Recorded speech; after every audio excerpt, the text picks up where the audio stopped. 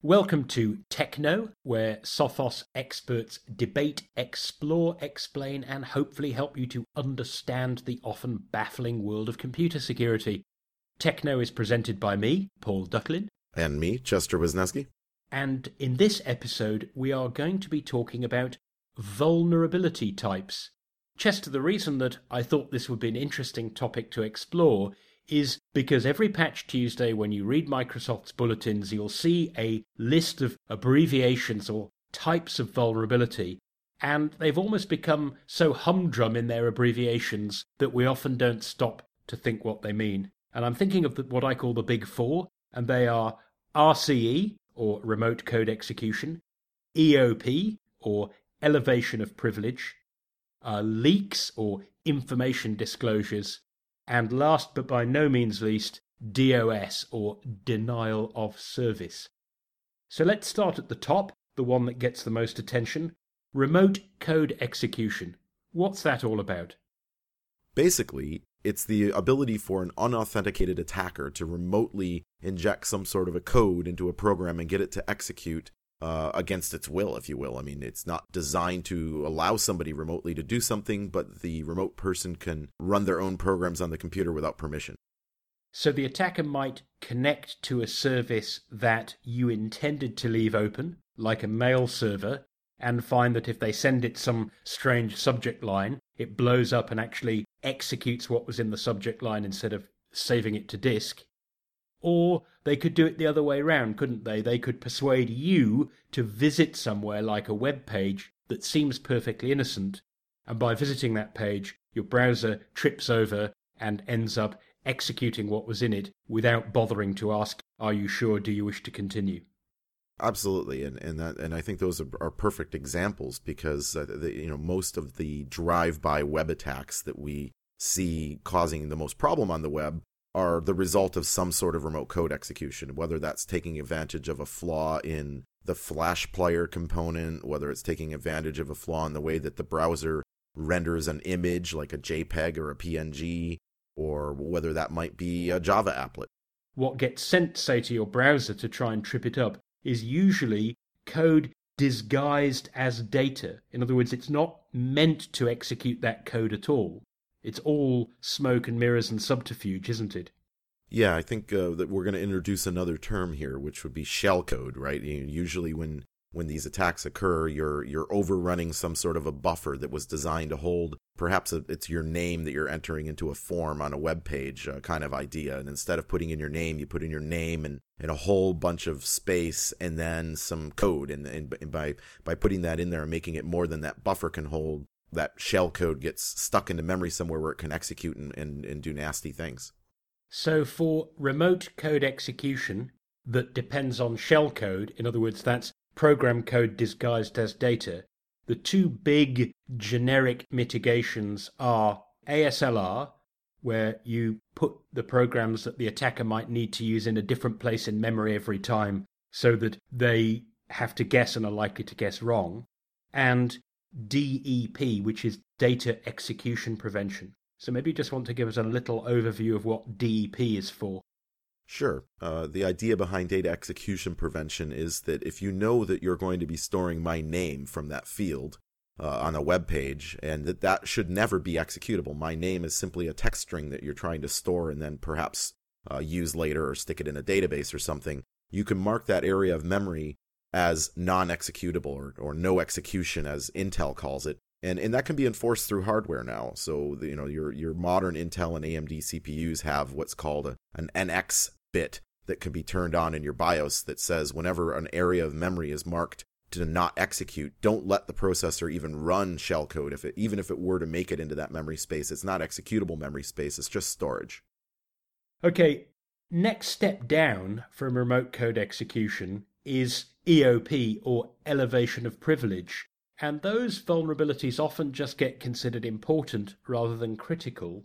So run us through those and tell us whether it's reasonable for them to be considered less important than remote code execution. Well, an elevation of privilege bug is exactly what it sounds like, only it's just slightly more complicated language, right? It's the ability to be an unprivileged user, a regular user of the system, not an administrator or not root on a Unix system, and to acquire more privilege than you are designed to have. Now, more often than not, that usually means acquiring the administrative rights and control the entire system. But it may just mean that you're able to impersonate another user who has more privilege than you have. And of course, if you're going to impersonate someone, usually you may as well impersonate the most powerful account you can find.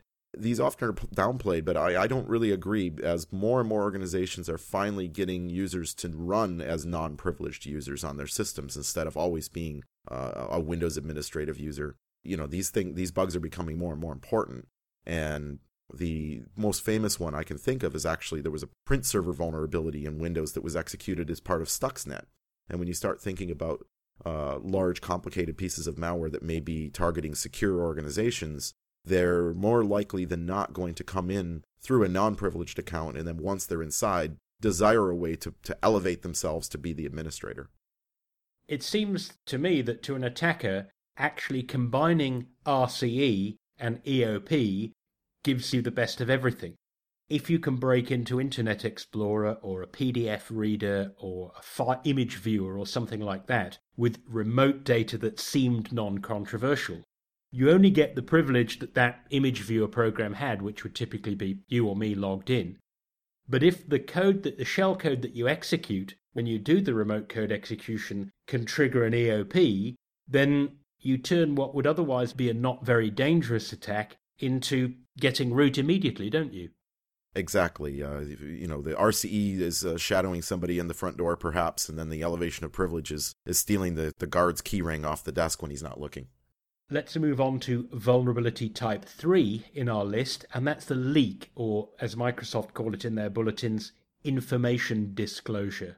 The name kind of says it all, but what are the sorts of flaw that are classified as leaks, and why should they be considered harmful? One of the classic examples I think of is an article you wrote for Naked Security on a vulnerability like this that LastPass had. And the real problem here was that parts of your passwords were actually being stored in memory in a non-jumbled format. So something that could read memory could go and take a look and see what your passwords were from your password vault. Insecurely storing things in memory is a very common type of information disclosure that you would think, oh, well, who's snooping around in memory? Any application that's running that somebody just injected into your machine that just gained itself root privileges through an elevation of privilege could certainly be poking around and looking in memory for things that would be interesting, like passwords. Well, there's a whole boutique part of the crimeware industry, isn't there, that deals with RAM scraping code. Just looking for the moment at which a credit card has been swiped and the raw data is lying around in memory. Absolutely. And another classic example that we've seen a lot with the developing mobile platforms like iOS and Android is, mobile apps that are accidentally not using SSL to transmit something back to the service, even though maybe the PC version or the Mac version of their program does. If it's not secure on the way, and how can you tell, then that is a vulnerability all on its own, isn't it? And trivial to exploit by anybody who's listening. Yeah, and the problem with information disclosure vulnerabilities is they're almost always invisible to the average user. There's nothing obvious that happened. Usually when you're attacked by a remote code execution flaw, for example, it may crash your browser. There's some indication something went wrong, right? And information disclosure, it's difficult for laymen to ever know that anything happened. Well, I guess it's like that concern over what happens to the fingerprints in the new iPhone. And my understanding is that they're actually stored in a supposedly secure fashion on the chip, and they're not shared with some central database. Because after all, if you have an information disclosure problem there, what are you supposed to do? Get a hand transplant? It's quite difficult to change your fingerprints. So, even if there are just hashes of components of your fingerprints, you don't want them to get lost. So let's move on to the last, and by some estimations, the least of the vulnerability types. That's the DOS, or the denial of service. Now, it's exactly what it sounds like. Hey, I send a weird request to your web server, and instead of owning it, it just crashes. That sounds to me like something that shouldn't really be at the bottom of the list of problems. Well, no, there's some quite famous denial of service attacks showing some of the clever ways it can be used, including tying up humans as the resource. There was a story recently about a bank that had a heist going on, an electronic heist, that first the criminals created a denial of service for the bank's online services, and all the IT staff, ran to go deal with this denial of service problem, trying to figure out how they might be able to block, the attack on the firewall, and looking at this and looking at that. And while they were doing all that, the criminals were actually transferring all the money out of the bank while they were distracted. So the denial of service can have multiple meanings, but more often than not, it is either, as you say, a crash of something, or it can be sending so many requests to a service that you're not able to field valid requests any longer. Sort of the equivalent of 5,000 people calling the pizza joint all at the same time to tie up the telephone line. So Chester, let's go back through those 4 main vulnerability types, the ones that you're likely to come across month by month, the ones that in many cases have been abbreviated to some letters that just sort of maybe diminish their impact a little bit. We have RCE, remote code execution. That's typically your drive-by install or a drive-by download. Dangerous because it means the attacker can be actually far away on another computer, another network, another country. We've got elevation of privilege, EOP, which can be combined with RCE, meaning he gets in, he takes over your browser. At the moment, he's Chester, but by a little more shenanigans, he can actually turn himself into an administrator. Then we've got information disclosure, and your example was reading clear text passwords out of memory. And last, but by no means least, the DOS or denial of service, where part of the required functionality of your client or server is taken out of the equation. How do we go about dealing with all of these in the most effective way? Is the simplest way simply patch early, patch often? Well, of course, patching is very important, but if you have to evaluate those patches and test them and things, these designations can be helpful in prioritizing, and a lot of that is really understanding your own network and understanding where or what impacts these things may have. When you look at a Patch Tuesday update, there may be 5 updates for SharePoint. Well, obviously that's important for SharePoint servers, but it may not be important for other things. And if all of those are denial of service, but your SharePoint is only internally facing for one part of your network, that may not be as much of a priority as a remote code execution vulnerability in Internet Explorer, for example. So, you need to be able to understand the context of what these things mean, which is, I think, why you and I thought it was a good idea to have this chat today, so that you can effectively decide the priority of things and what testing you need to do first to get those patches out as quickly as you can. In other words, an RCE is always bad, but even though you think it ought to be the worst thing in the world, needn't be catastrophic, whereas something that seems quite minor, hey, a guy can read a file that's supposed to be protected, if that file's got your last 30 years of diplomatic cables in, could actually be catastrophic if someone's able to get hold of it.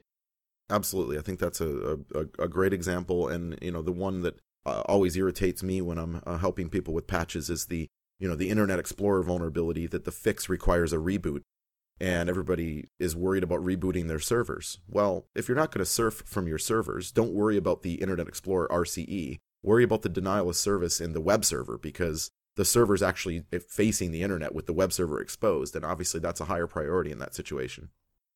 Nevertheless, if you don't have the time or the will or the energy to evaluate exactly whether this RCE is lower than that EOP is higher than that information disclosure, would you say the best thing to do is simply take all the patches and apply them, regardless of the consequences?